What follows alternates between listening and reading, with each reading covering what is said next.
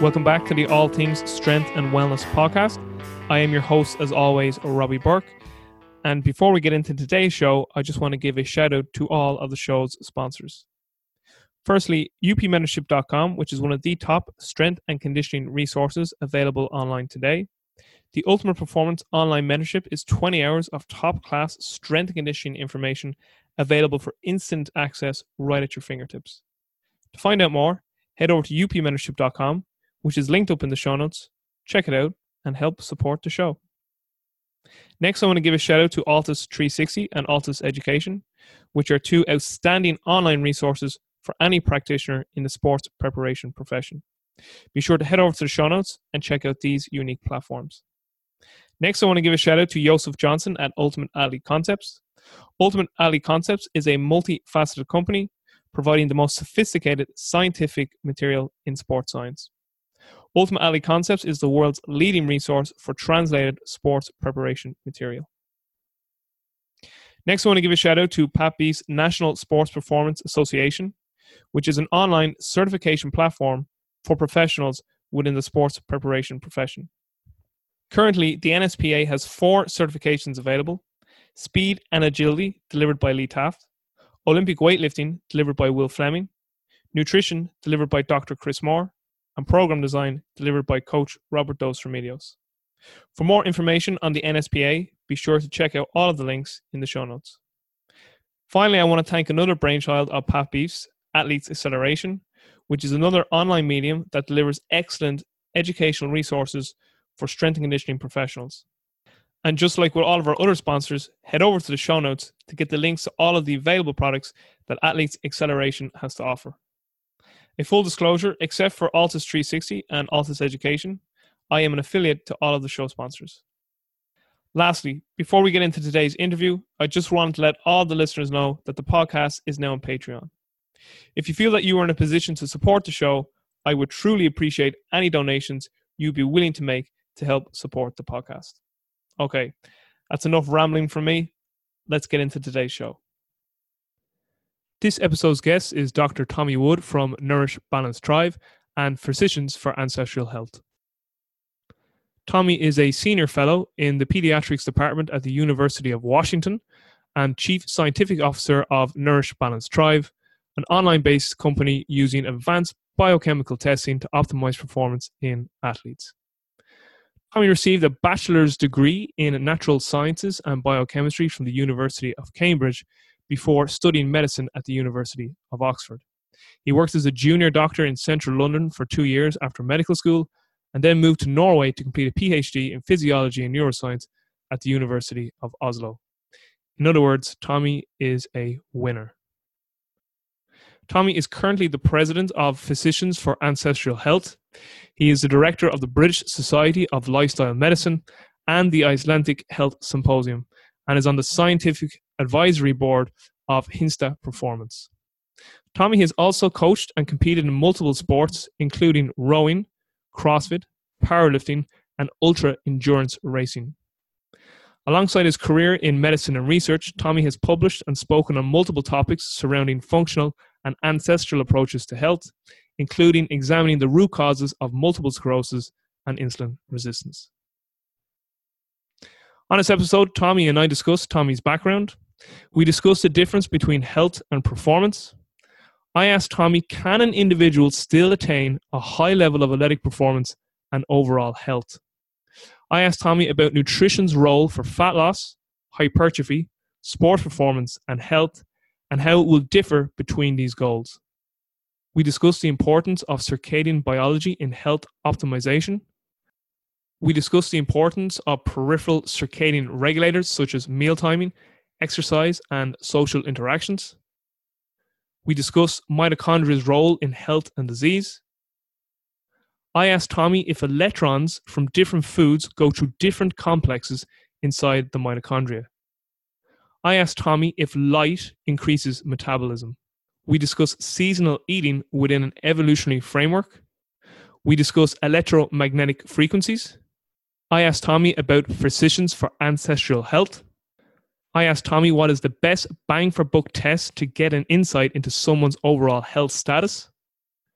I asked Tommy for his thoughts on SpectraCell testing. I asked Tommy about fat fiber and Hormy tea. I asked Tommy what have been the biggest lessons he has learned so far in his life. I asked Tommy how does he learn. Tommy shares with us his life advice. I asked Tommy if there's anything he does on a daily basis that is essential to his day. I asked Tommy for his top and current book recommendations. Tommy only had 1 year left on planet Earth. How would he spend that year and why? And finally, if Tommy could invite 5 people to dinner, dead or alive, who would he invite and why? Guys, this was an absolutely excellent episode with Tommy, and I know you're going to really, really enjoy it. All right, Dr. Tommy Wood, you absolute legend. Thank you so much for making time to come and speak with me today. How are you? I'm good, thank you. It's sunny in Seattle. We just had a massive snowstorm a couple of weeks ago, so it's nice to see the sun again. Savage, yeah. So the weather's actually been quite nice here in Ireland, even though it's a bit overcast today. But listen, we're two males from first world countries. We can't be having any complaints. Absolutely not.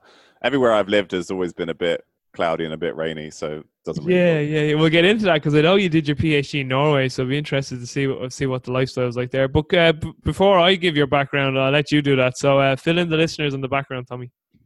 Yeah, it's a bit fun and varied. I've got to where I am today basically by whenever a good opportunity shows up going, oh yeah, that sounds interesting, I'll do that. So I started with an undergraduate degree in biochemistry, and then towards the end of that I was going to do a master in biochemistry. This is at Cambridge, and a friend of mine was like, oh, I think I might apply to medical school. I was like, yeah, okay, that sounds interesting, I'll do that. So I went to medical school, and then I worked in Oxford. In Oxford, yeah. Yeah, as you do. I just went from Cambridge and then I just went to Oxford, you know. Yeah, no big deal. And yeah, then I worked as a junior doctor in London for a couple of years. And then towards the end, then there's the foundation training years. So that's like before you specialize and then go and like figure out exactly what kind of doctor you want to be when you grow up. I was offered a PhD in Norway by a professor who I'd done some undergraduate work for in a couple of summers when I was an undergrad. And so she offered me a PhD, and I was like, yeah, okay, that sounds interesting. So I went to Norway, and this is a PhD in neonatal neuroprotection. It's basically looking at ways to heal the brains of babies that have some kind of problem around childbirth. And kind of at the same time, throughout that whole period, from particularly the second half of medical school, and then through the end of my PhD, started to get really interested looking at performance, nutrition, mainly for myself, but I was doing a lot of coaching, mainly coaching rowing. That was my main sport when I was an undergrad and at med school, and just looking at ways to try and improve performance in general. And then when I got into my PhD, there's a chance to finally sort of sit down and spend some time digging through PubMed and all that kind of stuff. So on the side of my PhD, I started a blog, started a podcast, kind of talking about all these various health things. And then towards the end of my PhD, joined a company called Nourish Balance Thrive, which works with athletes to optimize their health and performance. So at the moment, I'm kind of split 50-50. I'm a research faculty, a research assistant professor at the University of Washington. So I, again, look at babies' brains and ways to fix them, but also now doing some traumatic brain injury and concussion type stuff as well. We're going to start doing that. And then at the same time, I work largely with athletic populations. So still through Nourish Balance Thrive, but also through some other consulting gigs. So I consult with most of the current group of Formula One drivers, mainly on nutrition, but also on lifestyle stuff. And, kind of working with high performers at the same time as trying to figure out what it is that makes our brains resilient and susceptible to injury. So kind of hopefully can develop a picture over the whole lifespan of what it is we need to be healthy, both for the body and the brain. You're what we call a winner.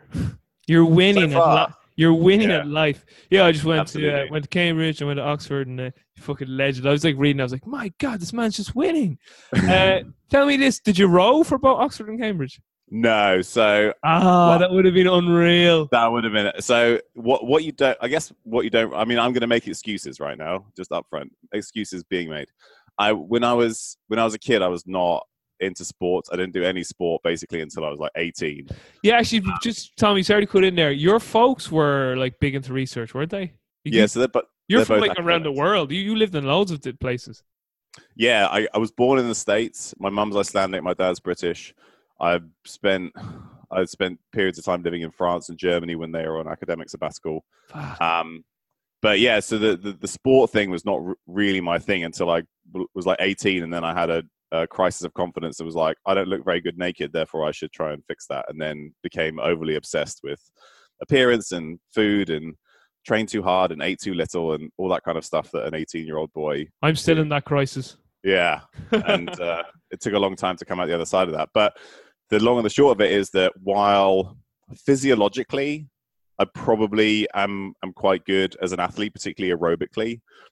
For my size, I'm not particularly strong, but I have a good engine. Like I've done ultra endurance events, I could just go and go and go. Maybe not very quickly, but sort of the endurance is there.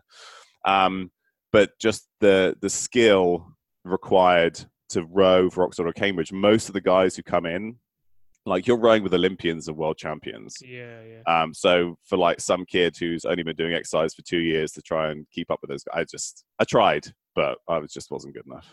Yeah. I was just it would have been some sort. It'd be like someone going from Liverpool to United, or well, more like really Celtic to Rangers, almost something like that, you know. But that would have been something. So, man, there's so many topics we could talk about today. So, I do want to get into the difference between sport and health. Mm-hmm. I want to get your thoughts on circadian optimization, and I definitely want you to discuss mitochondrial health. Okay. And maybe how that links into like aging and longevity. So if we could hit those: sport, health, circadian biology / optimization, and sort of mitochondrial health slash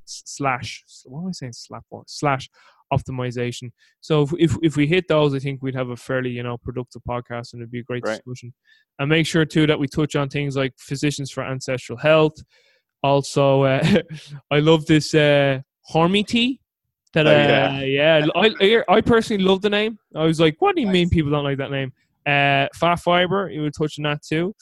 And obviously plug Nourish Balance Thrive, so unbelievable website, unbelievable podcast, information's fucking outstanding. Thanks. So health and performance, Tommy, we were kind of joking before we hopped online there, about this concept of health and performance. And it's a topic I've been discussing at length with a few of my peers and colleagues in the field. But listen, the floor is yours. Take it over. When you hear this topic of health versus performance, what comes to your mind? What sort of message would you like to put out to the masses? So I think it's really important to think about the fact that what we are adapted to do in terms of performance is not what we currently do in the world of modern athletic performance.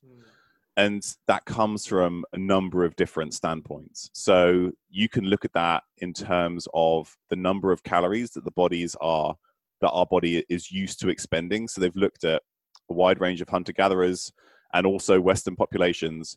And on average, male and female body size, something like that, 2,000 to 3,000 calories in terms of calories in and calories out. And this isn't a discussion on why that doesn't necessarily relate to weight gain and things like that, but that's just the amount of energy that our bodies are used to processing.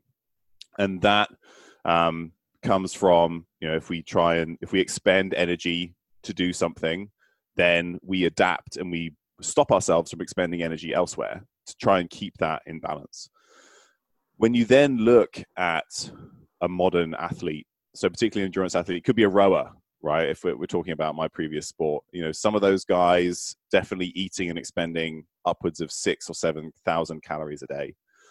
In terms of what the body is used to processing, in terms of what the gut is used to processing, that's essentially double.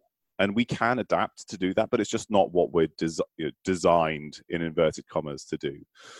And when you look at exercise or movement and longevity, it's very, we see that a certain amount of aerobic fitness is essential for longevity. We see that a certain amount of muscle mass and strength is essential for longevity. But you also see essentially a U-shaped curve, or at least a plateauing of the benefits. So once you get above 30 to 45 minutes of moderate to vigorous activity a day, and this is scientific speak for anything basically more than brisk walking, aerobic exercise, strength training, and once you start to do more than that, the benefits plateau. And particularly when it comes to chronic endurance exercise, you start to see an uptick in terms of issues, particularly cardiac problems, mainly things like atrial fibrillation, basically scarring of the atria of the heart, which means that they can't transfer the beats properly, and you basically have an irregular heartbeat. Not more serious arrhythmias that might kill you, but there's also a possibility that you might see an increase in cardiovascular mortality. That's controversial for it. Like, we can dig into all the different studies that show that. But the kind of the typical anecdote that you and I were joking about is the guy who, you know, the type A personality, go-getter, he's a lawyer or he's a banker, he works in the city, you know, he runs 6 to 10 miles every day in his lunch break, and at 50 he drops dead and has a heart attack. And that's really not that uncommon. And everybody's like, oh, but he was so healthy, he did all this running. And there's only so much physiological stress that the body can take, and particularly when it comes to the way that amateur athletes train for endurance exercise. They think, I'm going to go out and I'm going to crush myself for an hour. And what you do is you end up spending most of your time in what we call the gray zone, which is at or around lactate threshold, and just continuously punishing yourself in that zone. And interestingly, when you look at a number of different endurance sports, the most successful athletes actually spend very little time at that intensity. They're either below that or above that. And so that zone is probably the most physiologically demanding and damaging for the body, with the smallest performance gain on the other side. So there's multiple different things here. If you do it properly and you're an athlete and you periodize your training properly, you polarize your training properly, then I think you can push the system pretty hard. But the way that the average amateur particularly trains and then eats, like shovels back gels and refined carbohydrates because they need to carbo load, inverted commas, for their next performance, you know, that's where we really start to see issues. So that kind of attritional way of training spits 99% of people out the back, and they end up, you know, sick or dead before they thought they would be, because they're so healthy because of all the training they do. So is there anywhere in there you want to like jump in and dig down or anything like that? That's kind of like the broad level overview. Yeah, just for the listeners, we're here in Zoom and I'm just nodding and smiling because I'm agreeing with everything Tommy says, and Tommy's probably like, I'm doing all the talking here. Well, you are the guest. But a sort of follow-on question from that, Tommy, is, so is there a way that, you know, let's say, listen, I love being an athlete, like, and I love just, you know, I love getting after it. But at the same time, I still kind of would like to have a long and healthy life. So, like, is there a way that we can still be a savage, but do it in a way that isn't going to be as detrimental to our longevity? So, like, is there certain strategies or protocols we could do, you know, to basically diminish the physiological cost that sport can take on someone's biology, essentially? Yeah, absolutely. And the important thing, again, to say up front is that there's a difference between the type of training you might do for somebody who wants both overall athletic performance and longevity versus something that's sport specific. So very important. Yeah.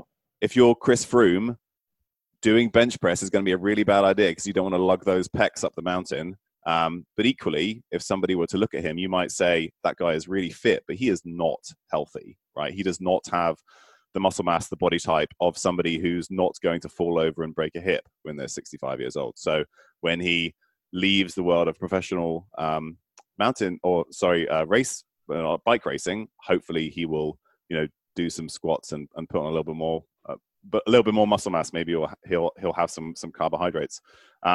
So those two things are very different.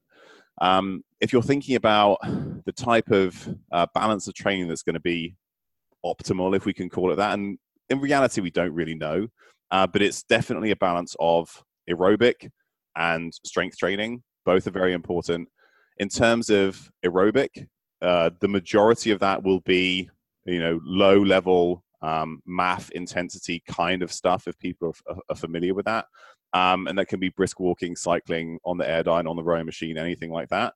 And then some higher intensity sprints, and maybe this makes up 50% of your training, 45 minutes to an hour a day, something like that. And then the other side is strength training, because maintaining muscle mass, but particularly maintaining type 2 fast twitch muscle fibers, are going to be really important, both because of their metabolic capacity, but equally, if I'm thinking 65, 70, 75 years old, those are the muscle fibers that you end up losing. And those are the muscle fibers, again, that are going to stop you falling and breaking a hip. And when you reach 75 years old, one of the biggest killers is falling and breaking a hip. So, we kind of have to look at the whole picture, and that kind of high intensity, if we want to call it, resistance training is going to be important. So that kind of, 7 to 10 hours a week is like more than enough. And that kind of balance. And again, you're going to get something like that if you look at the balance of more modern strength and conditioning gyms. It will look a lot like that. CrossFit is very similar, although depending on how they structure their metcons and things, you end up spending a lot of time in that kind of gray zone, which is, again, very physiologically stressful, but you're not going to get maximum adaptation. And you're also doing highly complex movements when you're extremely fatigued. So there's kind of some uncertainty about whether that's a good idea. And then the other side of that is that the more you increase your training loads, the more you have to look after yourself elsewhere. So sleep is incredibly important. Nutrition is incredibly important. Yeah. Let's start talking about circadian rhythm. That's incredibly important when you train, how that relates to your maximum capacities, but then also when that relates to when the body might most benefit from movement. And again, there has to be some personalization there, but that's all very important. So it's just, giving enough of the inputs. And a lot of it is what we call, or we're trying to reduce mismatch. So if you were a hunter-gatherer out doing whatever it is that they need to do, all of these kind of movements, these kind of inputs would just come from a normal part of your day. For us, we're going to spend most of our day sitting, doing whatever it is that middle-class white men in the first world do. And then at some point you have to give those physiological inputs, and it's not ideal, but it's is probably the best that most people can manage. So yeah. Yeah, it's funny you mentioned that, because it reminds me of Ben Greenfield was on a podcast there recently. Maybe it was one he done with Joe Rogan, but he basically said, like, exercise really should be an option. Mm-hmm. But it's nearly not nowadays. Like, it's almost mandatory because we're so sedentary. But he's like, exercise back, he's even just talking, even in fairly modern times in terms of evolution, was just an option. He's like, people would like have a good physical day where they were just like basic, like, oh, it's just Monday, but they were so active, doing whatever they had to do. And he's like, then if they had energy at the end of the day, he's like, let's go out and do something fun. Do you know what I mean? Like, they got their exercise in, or they did some additional exercise, and he was basically like, that's the way it should be. But he's like, now we actually have to have these artificial buildings where we go to make sure that we actually get enough physical activity in by like this regimented exercise model. But would you say, Tommy, then what you're describing there is basically polarized training? So you want these acute high intensity hits, but for the most part, then at the other end of that spectrum, you want the majority of your training to be sort of low level aerobic base. Yeah, exactly. So for the particularly for the cardiovascular portion, the polarized training is exactly the model that I'm describing. Yeah. I suppose actually it's funny. It only came to my mind. I can't believe that I didn't mention this at the start in the topics we're going to cover. It's probably because we're going to touch into it anyway. But then that's sort of talking about the training piece of, if you like, health versus performance, and getting a little bit into longevity. What about nutrition? You brought up a great point there, and it's something I often bring up with people in conversation too, is that, listen, like, and see, this is the thing too, Tommy, right? And I'd like you to get your thoughts on this too. I'm in the sort of whole coaching and health and wellness professional field now for a decade about, right? And what I kind of see over the last decade was that people would take strategies or concepts from one domain and try and apply it to another, and there'd be a mismatch. So how I explain that is like this. With nutrition, I say, listen, you're usually only eating for usually 4 things. I'm being very general here. And the 4 things will be, you're either trying to gain muscle, you're either trying to lose fat, you're either eating for performance, like sports performance, or you're just eating for health and wellness, longevity. And what I would say is you don't want to take a strategy from one of those areas and apply it to another area. So, for instance, you saw there for a while in CrossFit, when CrossFit first kind of came on the scene, like people were doing this like low carb, really strict paleo diet, and all the athletes were like, "Why am I fatigued?" And it's like, I wonder why, because you're not taking in any carbs, and everything you do is very or the demanding workouts are glycolytic based. Of course, there's aerobic pieces, but you get what I mean, like the high intensity stuff. And then what would happen then was that you were getting people who were coming from a very like health and wellness, autoimmune, nutrition background, speaking to athletes going like, "Oh, you shouldn't eat wine gums at halftime. I mean, there's no nutrition, then we're so unhealthy." And it's like, listen. If I have a 16-year-old kid and we're in the middle of a soccer match and it's halftime and he needs a little bit of energy, like giving him wine gums is a very appropriate strategy. The problem with wine gums is they're really boring to chew. Yeah. But you get where I'm going here, right? Yeah. Whereas, so like that individual is trying to apply like the model from health, wellness, longevity and put it into sport. And like what I would try to, and I used to be that person, but then what you realize is from an evolutionary perspective, modern day sport is not normal. No. It is abnormal. So you have to do abnormal things. Like Absolutely. You see athletes, like they have to eat multiple times a day because they have to get those calories in because they need to fuel their training. But that is not normal.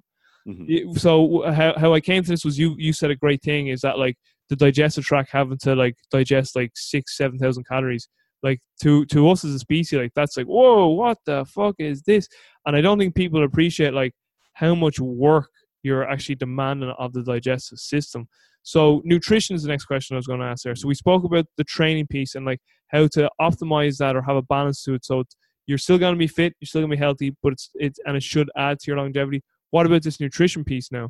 Like how should we look at that? So for a general population person, you know, they don't really need to be eating all these like calories or multiple times a day. They probably just need that standard, square meals, bit of fasting. Whereas if you're an athlete and you're training multiple times a day, you're doing something abnormal. So you will need to do abnormal things, hence eating or thus eating lots of calories and like snacks and like multiple times a day. So your thoughts on that? Yeah, that's a really great point. And again, it's important to distinguish, if you want to perform in a specific sport, you should train the way that's, you should train for that sport and you should eat for that sport. That is not necessarily going to be what's optimal for your long-term health and performance. Absolutely. But if that pays the bills or if that's something you love doing, then you just accept it, right? You can't always have it both ways. And what we saw, it's been, because we've spent so long talking about it, I hope that we've made like a little dent.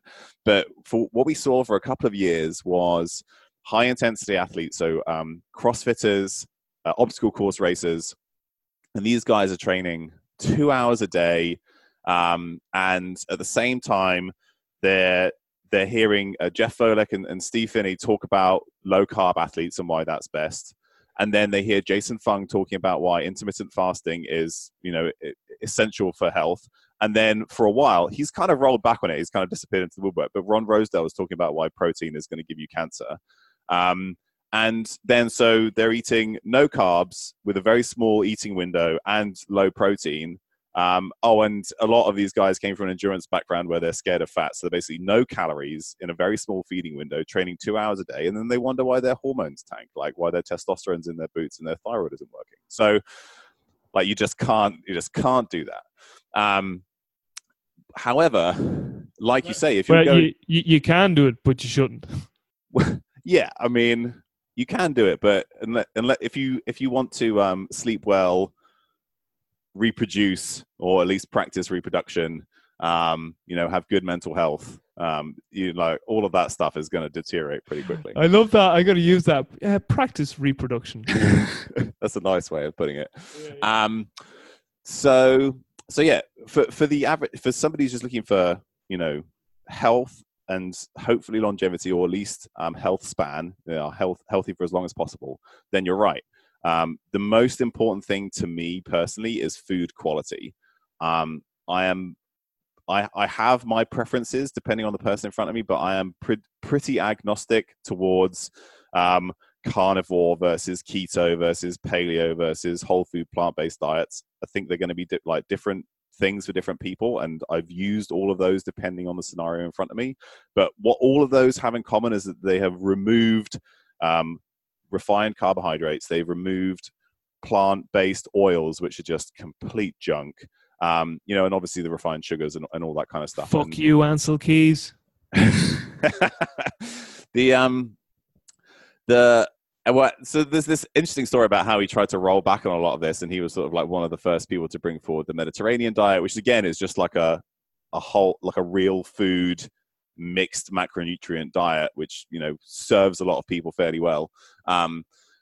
But quality is the most important thing, because as soon as you start to process foods, you divest the macronutrients from the micronutrients, and you also divest the macronutrients from the body's response to them. And you can take a simple food, and as soon as you grind it up, you're going to have much larger spikes in glucose, insulin, and that's the same for both protein and for carbohydrates. And then when you start doing these weird things to fats, like whoever saw fat in corn and corn oil, where does that even come from? Like, you think about the stuff that needs to be done, and then when these things get into the body, there's a whole sort of catastrophic downstream events from there. So the simplest way to fix that is just eat high quality actual whole food.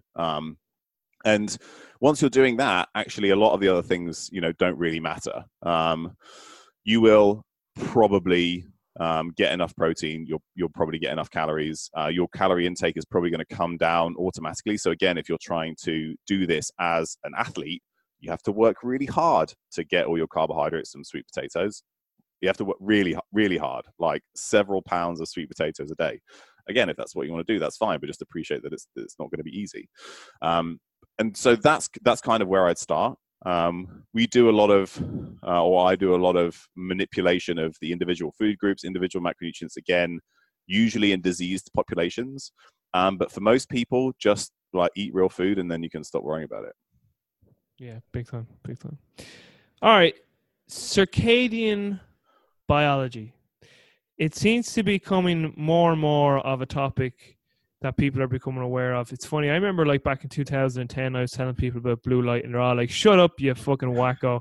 What are you talking about, telling me that this is ruining me? And like now like most lay people, sexy. Yeah. Now like most lay people know, they're all like, oh yeah, looking at your screen light, I hear that's bad for you. And like it was so funny when that Matthew Walker podcast came out at Rogan, like I was getting all my mates going, did you hear about this guy on Rogan talking about sleep? And it's like, he was like 8 hours, and it's like it's like sleep's amazing. And I was like, yeah, how about that? How about it? Yeah, been preaching that for years, you mad thing. But when you hear the term circadian biology, circadian rhythms, circadian optimization, what comes to your mind? And just fill us in on your whole thought process there. Yeah, I think it's actually surprisingly simple.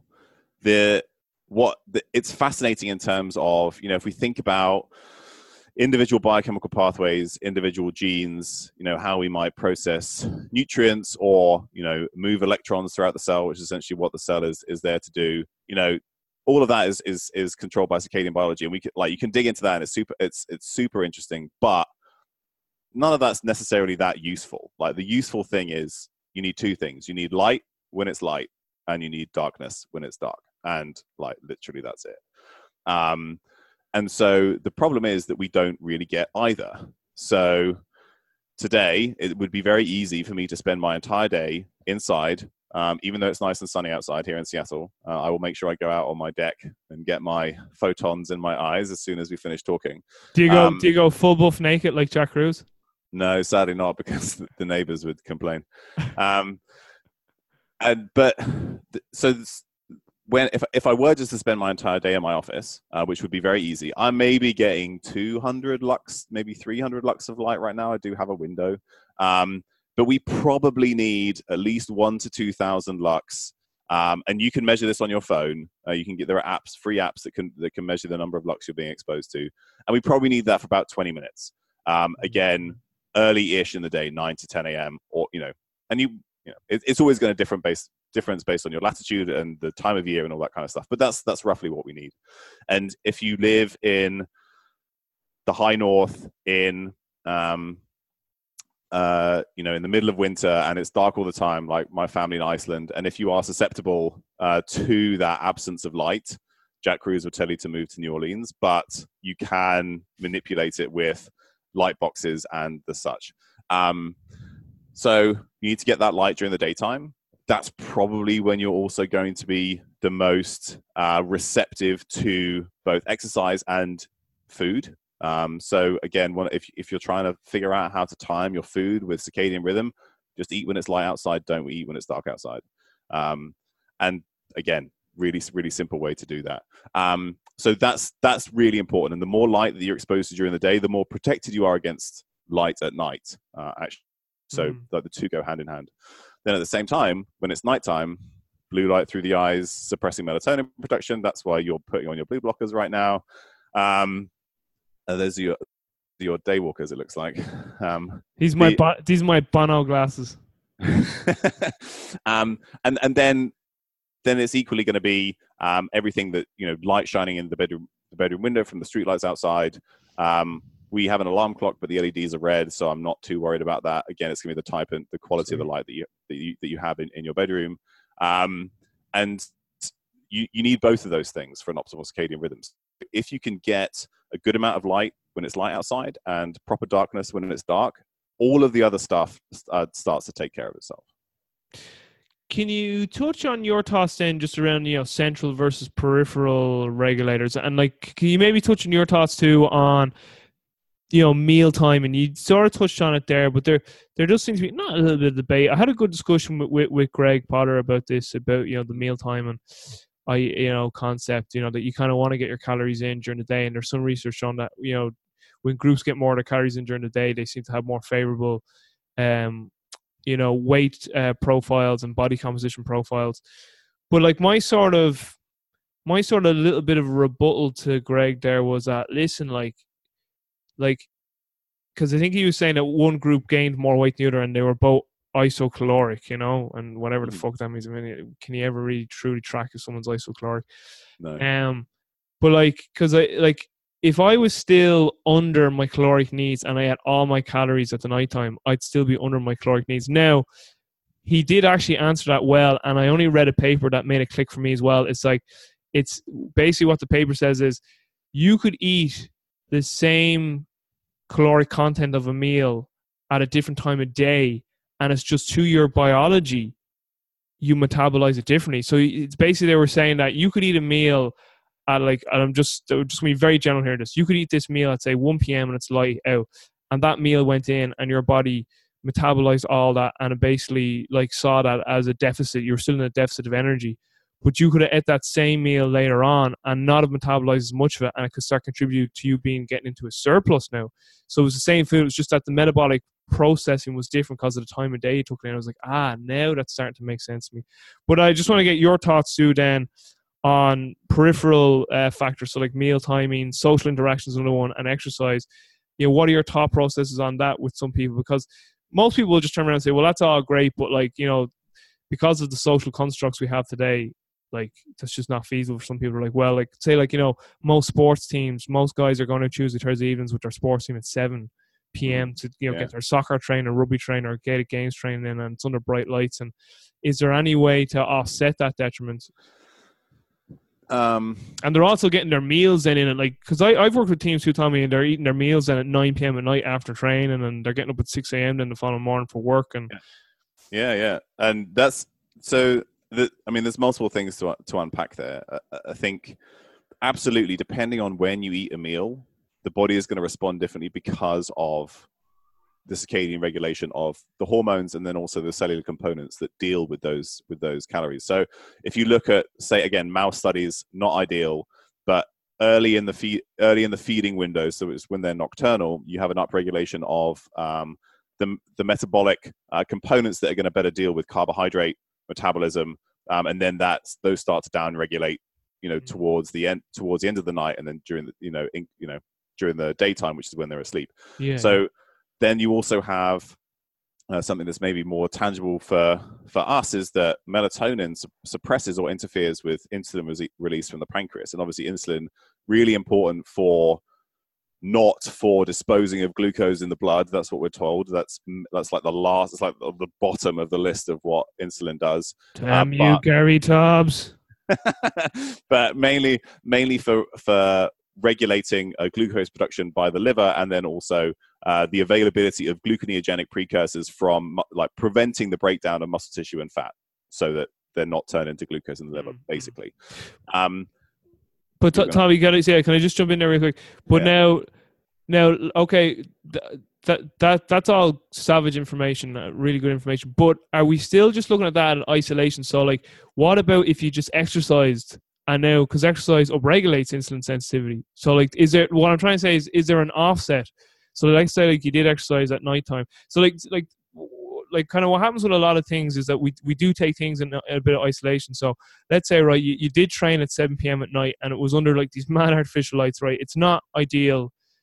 Like you would think, like from a longevity standpoint, because it's such an environmental mismatch, it's not ideal. But what about then there's a social interaction and you have a great endorphin release off that?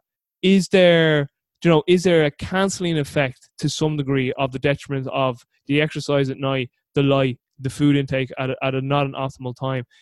Is there it's kind of like a question I always ask people is like, what is true health like? Because you know what I mean?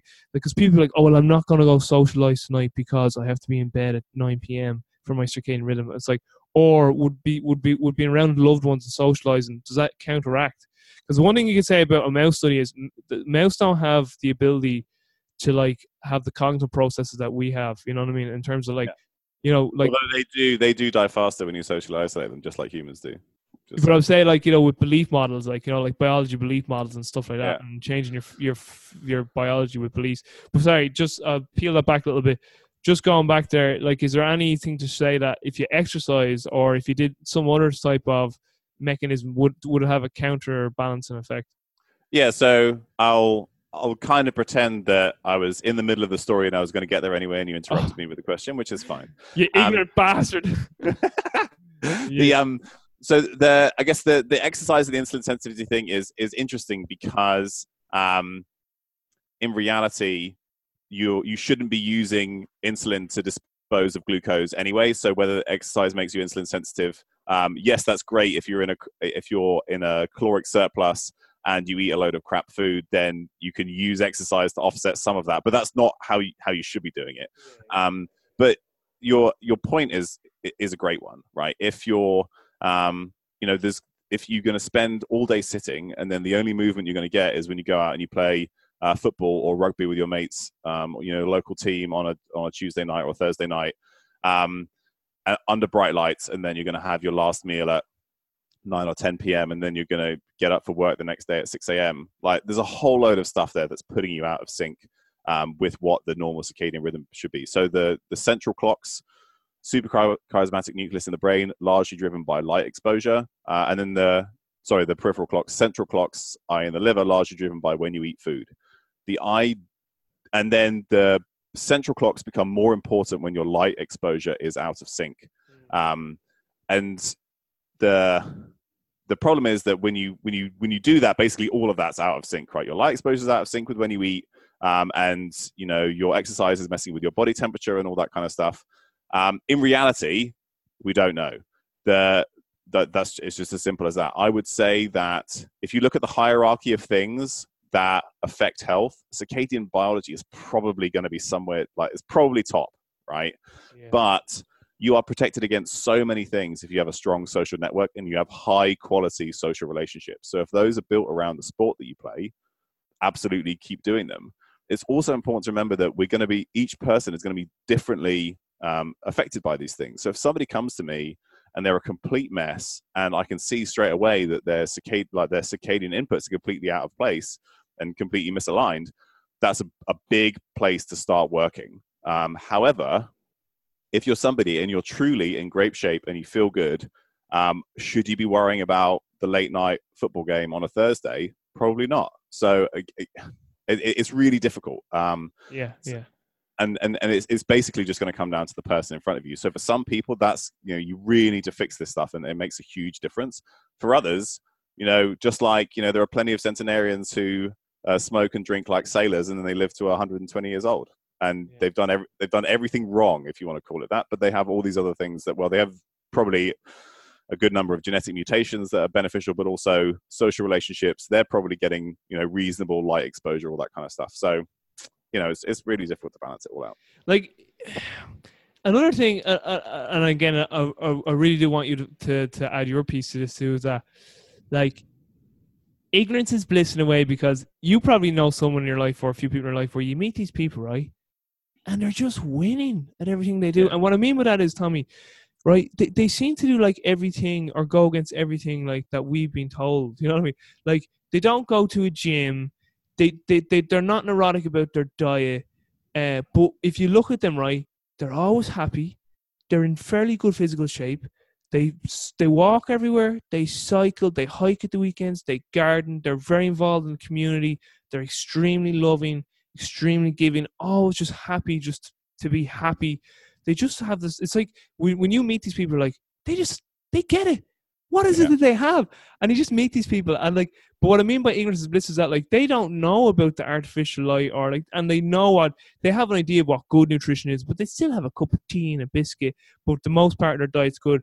But they're just like you love being around these people as well. Like, they're just, that guy is all so happy. And it's just like, that's what I'm saying about, we don't take kind of these things, like that sort of, like, that mindset, that almost like that, again, that biology belief type thing, that, like, well, if you truly believe in something, if you believe that that's going to harm you, more than likely it will. Whereas if you don't, it probably won't. Like, and that's what I'm saying. That's one missing issue with, like, the mouse or any animal studies. Because, again, like, no fucking zebra, like, the kind of, the why zebras don't get ulcers by Sapolsky, or like, no rat's going like, Jesus, better pay that mortgage bill by the end of the month. That kind of way. Like, that's not affecting their physiology. You know what I mean? To a certain degree. So it's just, we science we still need to do science, but so much of it is done in isolation. We're always trying to get rid of those variables, because we're going to take away those compounding factors. Like, this is that's the reason why the more time I do, like, I've done all the fancy data, read all the fancy papers, but the more time I do this, the more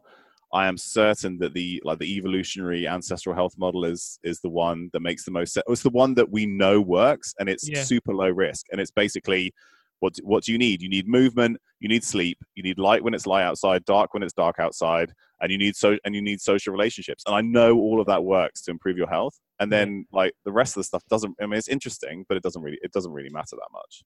I'm turning on all artificial light there in the corner now as we speak. It's a lamp, but I have the blue blockers on, people. Don't be worrying.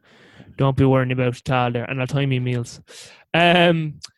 Mitochondria. I'm fucking fascinated with mitochondria. Just through Doug Wallace's work, who was on STEM Talk. You were on STEM Talk. Listen to your STEM Talk podcast today. Very, very good. The only two-parter they had done, because it went on. The first two-parter, yeah. Well, the first as well. If they've done a two-parter since, I haven't heard. But that was the first one anyway. If it's not the only one. But Doug Wallace, is doing savage work with mitochondria. Apparently, he was the man who discovered that we inherited all the mitochondria from the mammy. And obviously, Jack Cruse's work is phenomenal. Now, listen, I've had Jack on. I've spoken to people about Jack. When I had Jack on, I was like, Jack, a lot of people don't like the way you put your message out there. Your information is great. And, it is what it is. I think he does savage work. Could he put his message out in a bit of a nicer way? Yeah. But his information is still very good. He's a wacky bastard, but, like, I fucking think he's great. But mitochondria. So when you hear mitochondria, what comes to your mind? Give us a spiel. Yeah.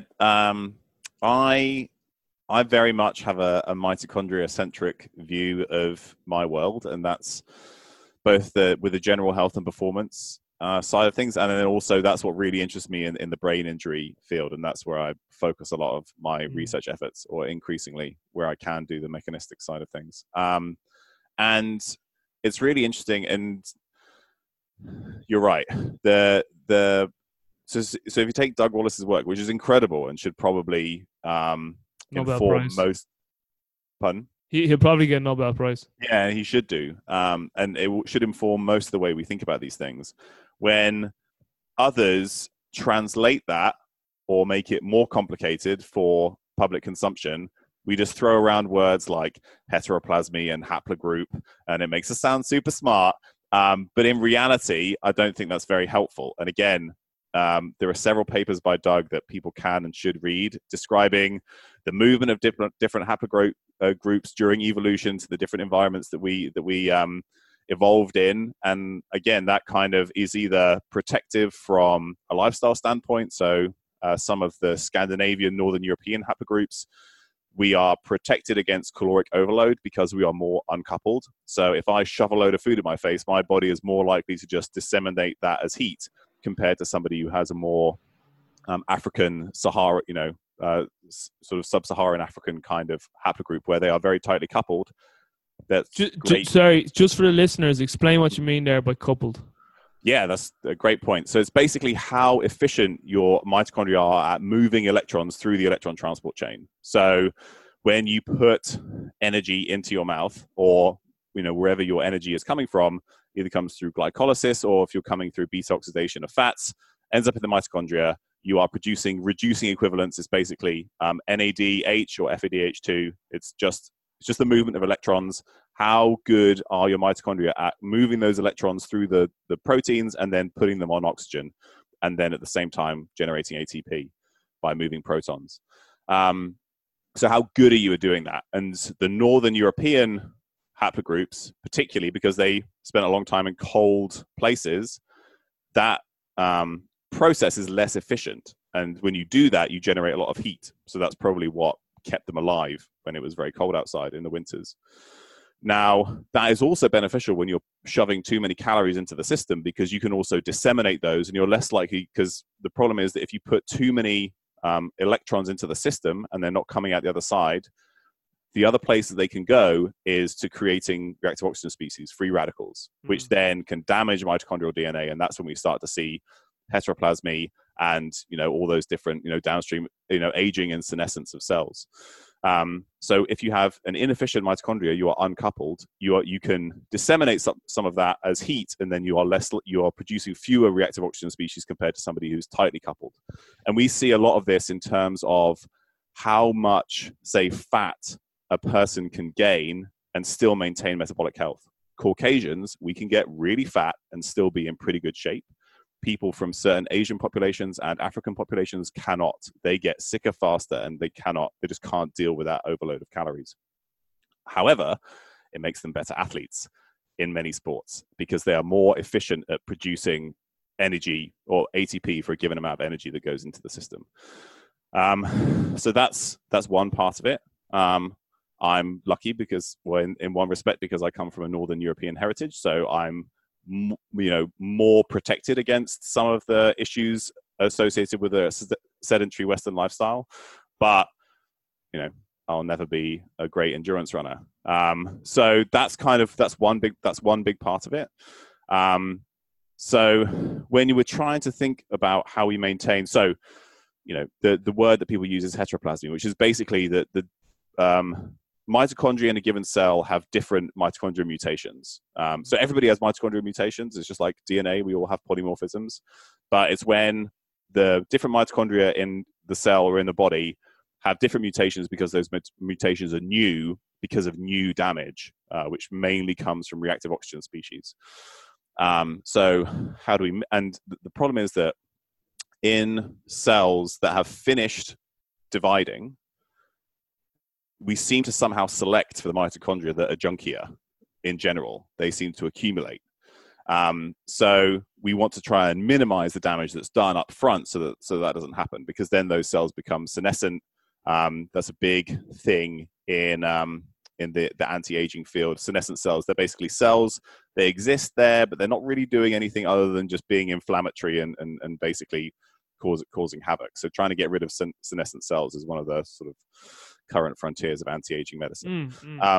But so then the important things that we need to make sure that our mitochondria function properly and we're not putting electrons where we don't want them to be is avoiding caloric overload. So don't eat a Western diet where it's really easy to overeat processed food. Don't be sedentary, because you want to maintain flux through the system, and one of the ways to do that is by increasing energy output on the other side. And again, that doesn't need to be huge amounts of exercise. It's just making sure that things are continuing. Aerobic exercise is also very good at upregulating autophagy. Autophagy is something that everybody talks about when it comes to fasting. Basically, if you don't eat for a long period of time, the body starts to eat itself. That's the simple way to talk about it. And sleep as well, isn't it? Yeah, sleep with a Because period of fasting. Yeah, both come at the same time. But aerobic exercise is the fastest way to upregulate autophagy pathways. So when people are talking about extended fasts, do you need to do them if you're doing regular aerobic exercise? I don't know, actually, because it may well be that aerobic exercise is giving you most of that benefit, so you don't need to starve yourself for a week. Maybe there is something to fasted cardio. Yeah. Get the best of both worlds. Well, actually, the one paper that I believe, I haven't seen others that have studied this, they fasted people for 36 hours. In the muscle cells, at least, when they did muscle biopsies, they didn't see upregulation of autophagy pathways. But if those guys just did exercise straight away, they saw an immediate increase. So fasting overnight and exercising the next morning, maybe that fast isn't necessary and you'll still get those benefits. And Tommy, tell me this. I heard you say on the STEM Talk conversation that you had that fasting, I have it in my notes here, fasting and sleep, was there an upregulation of NAD? Yeah, so that's part of the system. That was next on the notes in front of me. Again, you can just keep on jumping the gun, Robbie. I'm going to pretend that anyway. But yeah, so the NAD is something, again, that people are really interested in the longevity space. People are taking nicotinamide riboside to increase their cellular NAD. Yeah. And it's NAD is really important because, like we talked about earlier, the way you transfer your electrons into your mitochondria, you need NAD to do that. But you also need the NAD that doesn't have electrons attached to activate all kind of genetic pathways that are associated with longevity and stuff like that. So it's super important to have enough of it, but also to have enough that isn't bound to electrons. Then the flux thing is really important. So you need mitochondria that are willing to take the electrons off it, and then you also need to be making enough of the NAD and also not getting rid of it. So it seems to reduce in chronic stress, chronic inflammation, but also the enzymes that recycle NAD, that sort of reproduce it from other downstream metabolites, are upregulated at night. So having proper sleep when it's dark is going to better regenerate your NAD. So when people start talking to me about taking NAD supplements for longevity, I'm like, hang on a second. There's a whole host of stuff you can do. Identify inflammatory stressors, identify other chronic stressors, make sure you have a robust circadian rhythm, make sure your mitochondria are functioning properly. All of that will make sure that your NAD is in good shape and you don't need to take an expensive pill. But that's obviously a much less exciting answer. Tell me this. Do you know if electrons from different foods go through the different cytochrome proteins? So most people would tell you no. Some people would tell you yes. I generally think of them as interchangeable. Hope that may change in the future. Yeah. And can you tell me this too? Except for when you beta-oxidize fats, you have a difference in terms of where the electrons enter versus in complex 1 versus complex 2. Okay. Via NADH or FADH2. I was about to say, I think Brian Walsh said that in his course. See, I think is it NAD goes in through 1 and FAD goes through 2? Yeah. That's so that so then if we're talking about it that way, then that's very different. And actually, the ratio of the saturation of the fat changes whether the electrons go more through NADH or FADH2, and that then also affects reactive oxygen species production and sort of affects signaling back to insulin sensitivity. So the types of fats affecting the balance of where those electrons come from, affects insulin sensitivity. So that is very important as well. Yeah, should have said that. And what about light exposure then? Because, obviously then like extended light exposure, like say in a summer month, like say more of a northern latitude to like winter, like obviously there's something going on there with light and how electrons are functioning at the mitochondria. I think someone said that, Dan Pardy said that there's research saying that you're more efficient at utilizing calories at summer than they are in winter because of the light exposure or something. That Yeah. could be absolute horseshit, but I don't know if I'm off on that. No, I mean that's essentially right, and it's again to do with light affecting a number of things, including melatonin, which affects ability to process carbohydrates. And would it be the drive to eat too? Because obviously if you're under more light spectrum, your body's like, oh, it's summer, and then you have more this drive to go look for food. Like, so the way that most populations worked, if you think about it, is that during the summer months, it's a long light cycle. There is readily available plant-based carbohydrates. So you have an increased drive to eat. You have an increase of availability of carbohydrate-based calories. In some of Doug Wallace's work, he says that the higher insulin caused by those actually makes your mitochondria less efficient. And the purpose of that, the purpose of that being that you're more likely to store calories from fat. Yeah, it was a pre-hibernation state is what some people predicted. So the idea is that you eat all summer, you get fat, because in the winter, those calories aren't around. And then in the winter, insulin falls, carbohydrate intake falls, you increase your antioxidant defenses in your mitochondria. You obviously have longer periods of fasting. You might be in a period of ketosis, and then the whole cycle begins again. Nobody is doing that anymore. That could be really important. What about the 12-hour? What about the places closer to the equator where they don't have summer and winter, but they do have wet and dry seasons, but they didn't have those cycles? And also, what about like the really northern tips where they have like 24 and 24? Yeah, so that I think in the really northern tips, those swings are going to be the most severe, and that may be again I think a lot of what we need to end up doing before we really figured out all the mechanisms is think, okay, what do my mitochondria, what do my genetics expect, and try and replicate that as much as possible. Yeah. So again, for me, for a Northern European, what maybe I should be doing is only eating carbohydrates in the summer. In Iceland, in the middle of the summer, there's no darkness. And that's maybe when I should, rather than getting beach ready, I should be, piling on the fat. Yeah. And then in the winter, I'll have far fewer calories, mainly protein and fat-based. I'll definitely spend some periods in ketosis. There'll be some types of fast, some periods of fasting when there wasn't any food available. That's probably what my genetics and my mitochondria expect. If you're somebody who, your most recent ancestors spent a lot of time in Central America, where, like you say, there's a 12-12 light-dark cycle, maybe you need a lot less of that. So I think it's, thinking back to where and it's nowadays it's still pretty obvious where our most recent genetics, came from. And so then I think that's a good way to start informing how we then start to think about those things. Yeah, it's similar to where I'm currently at my thought processes. Normandy, baby, that's where I came from. The burqa. Apparently, the Normans became more Irish than the Irish themselves. Tell me this now as well. Electric magnetic frequencies. Your thoughts? Yeah. This is I did a podcast on this, and we got a lot of backlash on it. And it's interesting. Where people saying you're full of woo. I love when people go, oh, he's full of woo now. That Tommy Wood guy used to be so like science. Now he's all gone woo.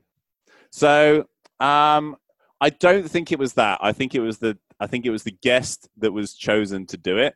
Okay. And I'll just say that the guest offered themselves up, and I was like, yeah, okay, why not?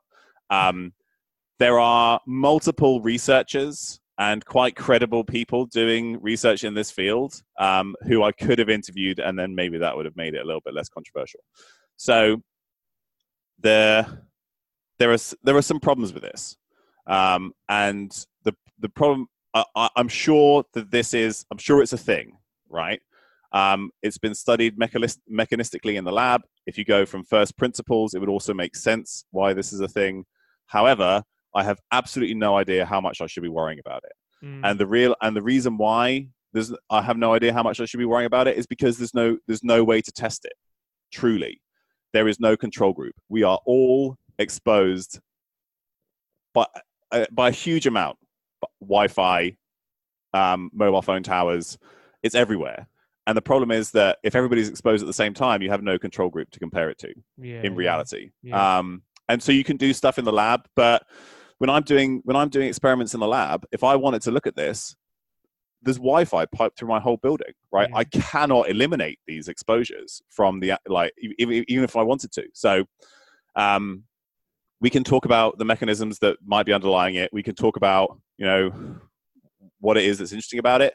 In reality, I think there are some people who worry about it a lot more than they need to. I also think there are some people who don't worry about it at all when, this will be a biological phenomenon. The problem is we just don't know how to measure it, and we don't know the extent of it. May not be a problem. It may cause something, but in reality, compared to all the other things we talked about, food, movement, circadian rhythm, maybe it doesn't matter. That's certainly possible too. Yeah, it's so fucking hard to know, man. I mean, it reminds me of Joseph Chilton Pearce, fabulous author. His writing's had a huge influence on me, but he would often talk about, like, your brain is your intellect and your heart's your intelligence. And the brain always goes with the question, can this be done? And that's it. But whereas it never listens to a follow-up question where the heart goes, should this be done? Yeah. And I think that's a little bit where we are at the Wi-Fi. It's kind of like, we can do all this, but we still really don't know, like, what ramifications are in this. And then, going off what we spoke about earlier on, like, every time I speak about stuff like this, I always get Ben House in my head just going, like, and what? And what am I going to do? So what? He's like, what? Like, you want me to just be in a corner afraid, shivering? Like, he didn't say that now, but that's it. Ben's just like, just be a fucking savage. And then, like, there's a part of me that, like, when Ben gets it, I'm like, yeah, you fucking tell it, Ben House. You tell it. Fucking, I love that guy. But, quick because you mentioned Ben House, like, one of my favorite people in the whole world. He's a fucking legend. I was with him in Costa Rica. Yeah, you lucky fucking bastard. I was jealous. And doing a squat workout with Ben House is quite the experience. And then he was also my personal hero. I was bitten by a venomous snake in Costa Rica, and he essentially saved my life. So why did he piss on it? No, he took me to hospital and translated as they filled me with antivenom and antibiotics. But what were we going to say? Yeah. So before we go more into this, the way that I think about all of the things that we've talked about is control the things that you are able to and willing to control. Yeah. Beyond that, stop fucking worrying about it, because the worry is going to be more of a problem than. And so, like, if this is important to you and you are able and willing to control it, and you can do that, great. Beyond that, why should I worry about somebody else's Wi-Fi next door when there's literally nothing I can do about it? Yeah. So like, absolutely approach everything that we've talked about. Approach it like that. Tommy, there's a saying I love, and it's, if you can control it, you don't need to worry about it. And if you can't control it, don't worry about it. Yeah. So none of it requires worry. I think exactly. That's the important. Yeah. Listen, this is savage, man. I could speak to you fucking all day, but we're about on time limits here. I'm respectful of your time. I had you booked in till the half, but if you need to, do you need to take a piss, or do you need to give your knees a break? No, I'm fine. Yeah. Just for the listeners, Tommy's up there standing like a good thing. I know from teaching, when I was standing on my knees, used to get a bit achy. Tell me this. I was going to ask you. Oh yes, Physicians for Ancestral Health. Tell me how this started and what it is. Yeah, it's a society that started, probably the best part of a decade ago, 7 or 8 years ago. And the idea is, so it's an international group for physicians, doctors. So in the UK, it's very and Ireland, it's very easy to know what a doctor is. You went to medical school and you're a doctor. In the US, everybody's a fucking doctor. So we have to separate it out. If you have a DO or an MD is what counts in the US. And there's a specific reason for that. We've gotten, again, some backlash for this. It's because in those professions, in the medical profession, if you start talking about all of this kind of stuff, generally people will look at you like you're completely nuts. So, however, that is changing, which is great. But the idea is that it's a safe place for crazy doctors like me to turn up and say, hang on a second, maybe light is important for our health, or maybe food is important for our health. Maybe cholesterol isn't the reason why people's hearts are blown up. Yeah, exactly. Maybe I shouldn't worry about bringing down my LDL by 50 points, or, in American money. So that's what we focus on. And we have a meeting once a year where everybody gets together and talks about this stuff. And like some of my colleagues are completely bonkers, and they turn up and they talk about stuff that is, a bit wacky, but it's supposed to be a safe space where we can all explore this stuff and you learn something every year. So if you're a doctor, and what's interesting is every year we get new members and they turn up and they're like, oh my God, I thought I was the only person who thought like this, and you are not alone. So that's the idea. Is it's a place for doctors who are all a bit crazy and think that the evolutionary model might be important for health. Like the environments that we evolved in may have something to do with the chronic disease problems that we have now. If you're into that kind of thing, Physicians for Ancestral Health is the place for you. And I'm president currently, and I will be for the rest of the year. And then my good friend Josh Turknett, who you should also have on your podcast, he's amazing. Oh yeah, definitely. Will take over. Yeah, so that's what it is. So no more 4 more years. 4 more years. No. Does Malcolm Kendrick go tell you that shit? Does he? That bloke's a fucking legend. Do you ever see when he gets interviewed? He's no tolerance for bullshit. I love it.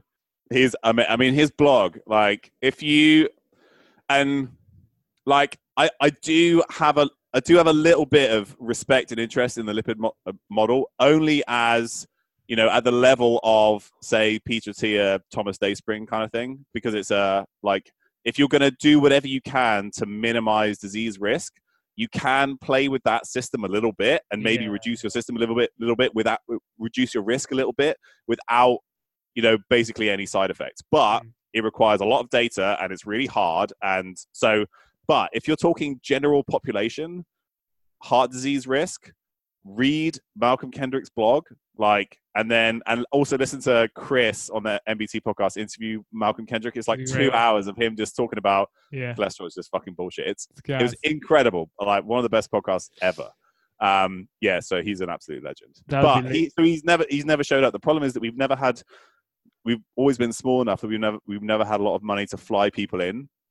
So most of the people who come to the retreat are based in the US. We occasionally have people come from Europe, but it's quite rare because, you end up spending a couple of £1,000 to come for the trip, and they have to do that out of their own pocket. So if I could get Malcolm to show up, that'd be amazing. Somebody sponsor me to pay Malcolm to come to the US. It'd be worth it. He's fucking great to listen to. Sorry, I meant to ask you this question too. Just on lab testing. Biggest bang for buck tests to look at for just general health and wellness markers. Is it blood chemistry for you? Yeah, absolutely. If we're talking about the testing space, I hate that word. The testing. I know what you mean. I know what you mean.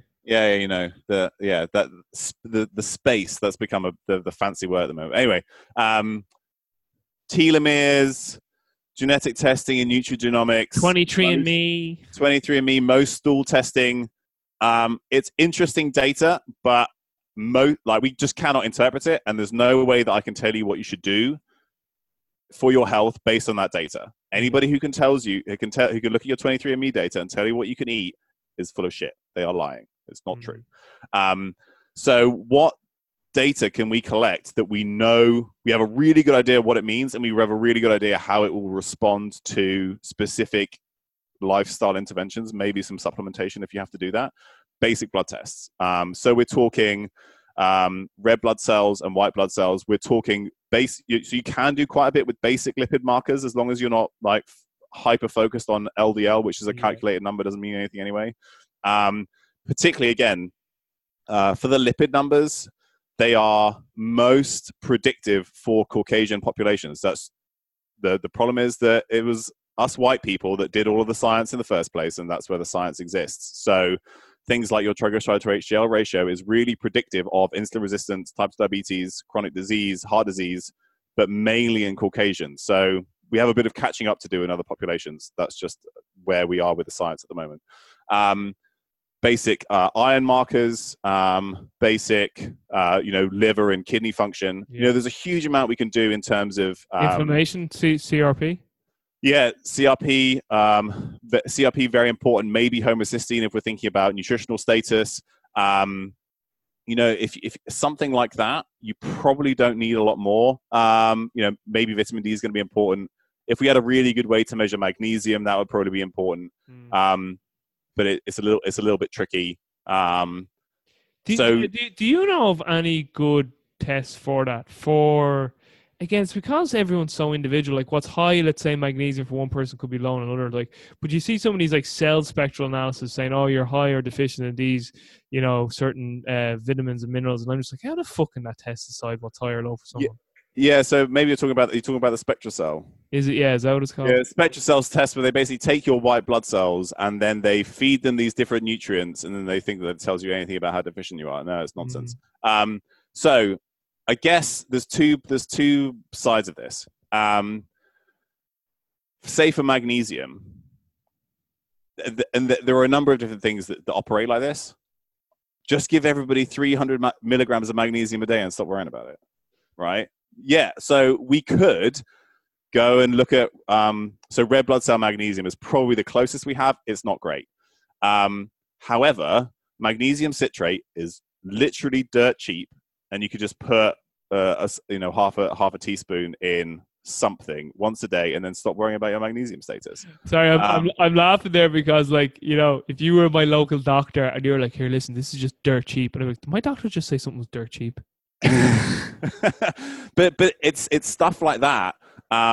Again, like Chris Masterjohn just did this whole thing on riboflavin, and why just take 5 milligrams of riboflavin and stop fucking worrying about it.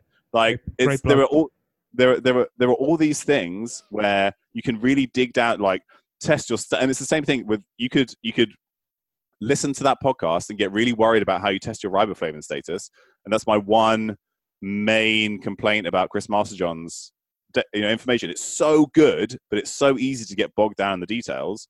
When you could literally just take a multivitamin that has some riboflavin in it, and then literally all of your worries disappear. You don't have to worry about even like what the test is. And what happens if you take extra riboflavin? You just pee it out. So there are a lot of things where you could just do everybody does the basic thing, and 99.9% of us will get what we need to get, and then we don't need to worry about it. Yeah. Listen, man, I could go on asking you a bit more questions about lab testing, but there's a few questions here I want to wrap up on before I let you go and part ways. Tell the listeners about Fat Fiber and Hormy Tea for me, please. Yeah, so these are the two supplements that we've made so far. Fat Fiber sadly doesn't exist anymore, but there are so many imitators on the market that you can easily find it. Why is that? Just production, or? Yeah, because basically, for us to produce it at scale, we would have to pay for a load of ingredients up front, and because of the quality of the ingredients we were using, it's like, if you want to make a decent batch, that then means we can bring down the cost. That then means we make any profit. We were basically selling it at cost just because it was something that we wanted for our clients. I got you. It was like, give us $300,000 up front for materials, and we're like, well, we just can't afford that. So, but Human makes something similar. Various different keto people make something similar. So it was. I think it was the first C8. So one of the most ketogenic medium chain triglycerides plated onto an indigestible fiber. So it's basically an MCT powder that didn't have a load of junk in it, because all the other MCT powders had some dairy, some emulsifiers, and things that a lot of our clients have very sensitive tummies, so they couldn't tolerate that stuff. So that's why we made Fat Fiber, but it doesn't exist anymore. But you can find something similar now. This was 2 or 3 years ago we started to make it. And then the next thing that I made was something called Hormy Tea, which is the fucking great name. I don't give a fuck what anyone says. Which is a portmanteau, a fancy word for saying that I squished 2 words together, of hormesis and tea. And it was basically what plant-based polyphenols activate the kind of pathways that we think about when we think about exercise and some of these other hormetic stresses that we expose ourselves to. And so it's it's a matcha base. It has some broccoli seeds in it, and if you boil it at the right temperature, then you activate your sulforaphane production, which activates NRF2 and all these antioxidant defensive stuff. There was some turmeric in there, some anthocyanins from berries, which are really great at inhibiting some of these inflammatory enzymes that get activated during sort of chronic disease states. And what else? That was mainly it. And so we started off by making it ourselves, like grinding it up in the kitchen and putting it in like little pots. But now there's a tea maker in California who makes it for us. So I think if you go to hormetea.com, you can find it and order some. It's also, we use it as part of our H. pylori treatment protocol because sulforaphane can act against H. pylori. So for people who come to us and they have an H. pylori infection, part of that is they take some Hormetea. Some people love it. Some people say it tastes like dirt, but it was kind of our first foray into that arena. Do you find H. pylori in a lot of your patients? Yes, because everybody has H. pylori, or the majority probably, or at least 50%. However, it's not that I want to completely eradicate H. pylori. It's often that it sort of grows out of control. Let's put it that way, and then it starts to affect acid production. It affects digestion. It's probably an inflammatory insult. Long term can cause ulcers. So in a lot of populations, H. pylori may be a beneficial thing, just like parasitic infections may be a beneficial thing for the immune system. So it's not necessarily the case of completely eradicating it. Although if you have ulcers, you should try and eradicate it. That do it with your doctor, take the antibiotics, just get rid of it. But if we're just trying to knock it back in somebody where H. pylori seems to be the major gastrointestinal problem, then there are some herbs and things that do that. So some stuff that gets chewed. So if you think about mastic gum, which is sort of chewed traditionally in certain parts of the Mediterranean, that has an anti-H. pylori effect. And again, it doesn't seem to kill it, but for those guys, it may sort of keep populations under control. The sulforaphane from cruciferous vegetables has a similar effect. So it's often not that we want to completely eradicate it, but just sort of like help balance things out. And then Hormetea is part of that process. Just when you said you were grinding up the ingredients there, like what were the ingredients? Like, were they leaves or powders, or where were you getting that shit? Yeah, so it was all organic powders and extracts that we sourced, except for the broccoli seeds. So we got organic broccoli seeds and we ground those up, and they're obviously going to be better if they're fresher. But in a powder with some of the other stuff in there, that they should be fine for a few months. But then you need to grind those seeds up, and because when the hot water hits them, then you activate the enzymes to make the sulforaphane. But the rest we just bought as extracts and powders already. You couldn't be dunking biscuits in that like your traditional British tea, could you? You could if you want, but it wouldn't be as nice. Mr. Potter wouldn't approve. Yeah, no, Greg. He would not be happy if you dunked your chocolate hobnob into. What the fuck is this? Chuck it back on you. Yeah, there's a slightly green sludgy ring around your biscuit. That sounds a bit dodgy, doesn't it? Right. Don't worry, I won't make that the soundbite. Don't worry. Listen, my listeners are used to hearing all sort of wacky shit in this. I'm the fucking host, so they're mad. They're used to fucking any mad stuff. Last few questions for you. Biggest lessons you've learned so far in your life and career? These are a little bit rapid fire rounds. So yeah, okay. So quick answer. Probably the most important two important pieces of advice that I've received that sort of changed a lot of stuff for me. The first was, you imagine me, 18 years old, just found out I got all my A's at A levels, going to Cambridge, pretty full of myself. My dad, who's like top-notch academic professor, turns around and says, "Remember, this doesn't mean you actually know anything." That was his way of saying congratulations. But super, super important. Like, assuming that you know something is like the first step to just complete ruination and you making a tit of yourself. So Dunning-Kruger effect. Yeah, exactly. And then the other one, Dunning-Kruger effect. Sorry, Dunning-Kruger. Dunning-Kruger. Dunning-Kruger effect. And then the other one is be nice to people, right? Just too many people are dicks. And like, there's so much that comes from just being nice to people. And that's made a huge difference in my career. So, and squat. Don't assume you know anything. Be nice to people and do your squats. Those are the most important. As my father says, it's nice to be important, but it's more important to be nice. Absolutely. How do you learn? What's your learning process? I am really lucky that I'm sort of plugged into various groups of people who find interesting stuff, interesting podcasts, interesting papers. This stuff sort of appears in my Slack, maybe a little bit on Facebook and Twitter.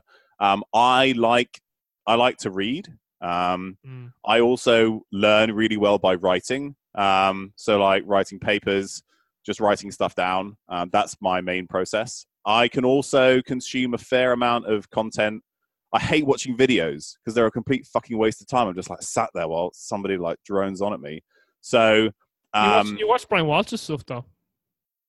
Yeah, most of it. But I also have Brian on tap, so I'm lucky that I don't have to. Son of a bitch! I swear to God, I sent that man 10 emails. He never replies. I think he hates my guts for some reason. No, he doesn't hate your guts. He just hates emails. So if I have a question, I just ask. So yes, you're right. I've watched a lot, like almost all of Brian's stuff. But if I have a question, I just ask him and he tells me. So that's lucky for me. Podcasts, I'll listen on like double speed just to like get the information in. But yeah, if I'm really trying to learn something, then reading and writing it down is the way I learn best. But it's obviously slow. Yeah. Me personally, it's again all what you mentioned there, but it's teaching it to at the end. Ben House said a great thing. He was on the podcast. I think it was one he did with Dr. Rusciario, Savage one. It might have been with Rusciario. He's done a few other ones. I think he did one with Dr. Bubbs as well. It was on one of the ones I have on my podcast there. On my fucking second generation podcast, I got smashed by a dumbbell the other day. It's still living, still alive. But he said like you gotta take something and make it your own. So like his thing was that like learn, digest something, and for him it's then teaching it. And he said for someone doing a podcast, it could be like learn, digest, and then make a podcast about it or whatever. But personally, what I do is I read it. I'd watch something about it. I'd listen to something about it. I'd contact someone who's a perceived expert in the field, and then I'd make notes, and then I'd teach, make a PowerPoint if I was going to teach it to an audience, and that kind of consolidates the information for me. This may overlap a little bit with the biggest lessons, but if you had to leave one piece of life advice to the world, what would you say? Yeah, be nice to people. It's like it's the same. I don't have. It's kind of like the golden rule, do unto others, you'd have others do unto you, basically. Yeah, exactly. And like people just don't do that. People are dicks and they're self-involved. And actually, it's really easy to do that. And I can't say obviously, I'm not always going to be perfect about that. Same, man. It's a continual. Listen, every day is a new adventure and a learning process along this journey of life. Is there anything you do on a daily basis, Tommy, that's essential to the success of your day? Yeah, making a cup of coffee in the morning. For fuck's sake, you're one of them. You're one of them coffee lads. So I'm sorry, I do love my coffee. But the other thing, I'm a dog convert. I never grew up with dogs, and then I inherited a dog when I met my girlfriend, now wife, and now we have 2 dogs. And I often say that having a dog is the best biohack because nice. You get social interaction, you get forced circadian rhythm. They're going to get up when it's light outside, and they're going to want to go to bed when it's dark outside. They're going to force you to move. They're going to force you to go out and meet people. They're going to change your gut microbiome. Pick up their shit though. That's the only thing. Yeah, you kind of. So like when the weather's nice outside, I'll probably go out and do. I'll do a round of picking up shit and use that as compost. Like please bring it home, put in your compost pile. Great, grow your organic vegetables. Yeah, I'm not too worried about that. Yeah, there's all these other. So like that sort of like morning time, I let the dogs out, go out with the dogs, feed them. It's kind of like my centering, grounding, and then make my cup of coffee. It's kind of my process in the morning. What is your top book recommendation, and what are you currently reading? Okay, so I always try and recommend a fiction book because I think it's really important to read fiction. My favorite fiction book of recent, because we're always like trying to consume this scientific, information, and sometimes 100% agree. Yeah, agree with you. Yeah. Okay. So, I Am Pilgrim by Terry Hayes is an awesome fiction book. Probably my favorite the last few years. Red Sparrow by Jason Matthews, also very good. The movie, not very good. But then Behave by Robert Sapolsky is incredible. Right. You have to. It's an epic tome, but you have to read it. Yeah, there we go. Oh, you have a nice like multicolored version. And look, and CDs. See all that? 180 pages of notes from his book. Amazing. So if you think that your genetics have anything to do with anything in terms of your health, read. I think it's chapter 8 or chapter 6, one of those and where it talks about like the COMT and all the different mutations and how it affects your behavior. He's just and like, it's gene / environment. It's all to do with the gene matters, but it's all to do with your environment. And he talks about how. Yeah, he talks about how having the COMT warrior gene probably makes a bigger effect thinking that you have it than it does actually having it. Like there's some genius stuff in there. So read Behave. Was it just books? Was that the question? Yeah, books. Your top and current. So what are you currently reading? Oh yeah, I'm currently reading Unsheltered by Barbara Kingsolver. Nice. Again, it's a fiction book. It's okay. However, the book I read by her recently called Flight Behavior is awesome. So Flight Behavior by Barbara Kingsolver, very good fiction book. That'll be all in the show notes. Last two for you real quick, all right? You have 1 year left on planet Earth. How would you spend that year and why? Now, you're not dying. You're just leaving Earth in 1 year, but you're never coming back. Oh, that's a really good question. What do I know what's going to happen when I leave? No, it's Star Trek, baby. You're going out to the stars. You're on the USS Enterprise with Kirk. I would definitely. I would make sure I'd want to make sure and go and see all of my family. Like that's top. My family is all over the world. Go and see them. Maybe I'll do that last. I would definitely want to travel a bit. There's large swathes of the world I haven't seen yet, particularly Asia, and I want to eat all of their food. So I'm probably going to get pretty fat in this year. Because pick up a parasite. Pick up a parasite. I can do squats on the Starship Enterprise, so I can worry about that later. Those are my two main things. Three main things: travel, eat, and see family. That'd be lethal. Last one for you now, and be authentic in the moment. I'm going over to Seattle again. Haven't been there, but I love it. I'll bring it to Feast Buffet. Oh, Tommy, go to Feast Buffet. It's all you can eat sushi. It's fucking unbelievable. Where's that? It's in Renton. Okay. Man, it's right. Joel Jameson brought me there. I swear to God. You say Feast Buffet. Feast Buffet, unbelievable. I'm googling it right now. They have Tommy. I'm not messing. They had this. They had this seaweed salad, and it was like crack cocaine. I just kept eating it. It was gorgeous. You're going there. I'm gonna get this email from you. It's you just pay up front, and it's like but apparently you can't. Listen, you're not allowed to bring anything home with you. So, but you could do it. You could do it. You got to make it worth your money while you're there. Oh man, it's unbelievable. Like they had all these salmon, and oh my God, it's just anyway. I'm in Seattle, right? It's the last question. I'm in Seattle, and I'm taking you and your family for dinner. And I say to you, Tommy, you can bring 5 people to this dinner now. They can be dead or alive. Who are you going to invite? Who are you going to invite and why? And as you think about as you think there, right? Just let me say this to you. Yeah. What happens is people get a little bit freaked out and they go, "Oh, my answer has to be profound." And I'm just like, "Listen, whatever is in your mind, on your mind, or in your heart right now, just say it." Because I can ask you this question tomorrow, and the answer could be different because you were reading about something different. Someone else was top of mind. Just whatever comes to mind right there.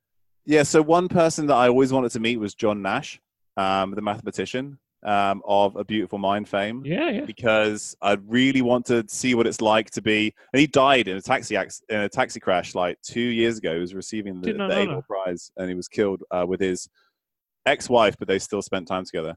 The movie is awesome, but that combination of being like completely psychotic and completely brilliant at the same time, like just to see that in action, I would have found that really. Apparently, though, the movie, like he never really saw people. He heard voices, but like he didn't. Yeah, no, I mean they had to dramatize it. That, yeah. But, all right, so John Nash, that's one. You have 4 left. 4 left.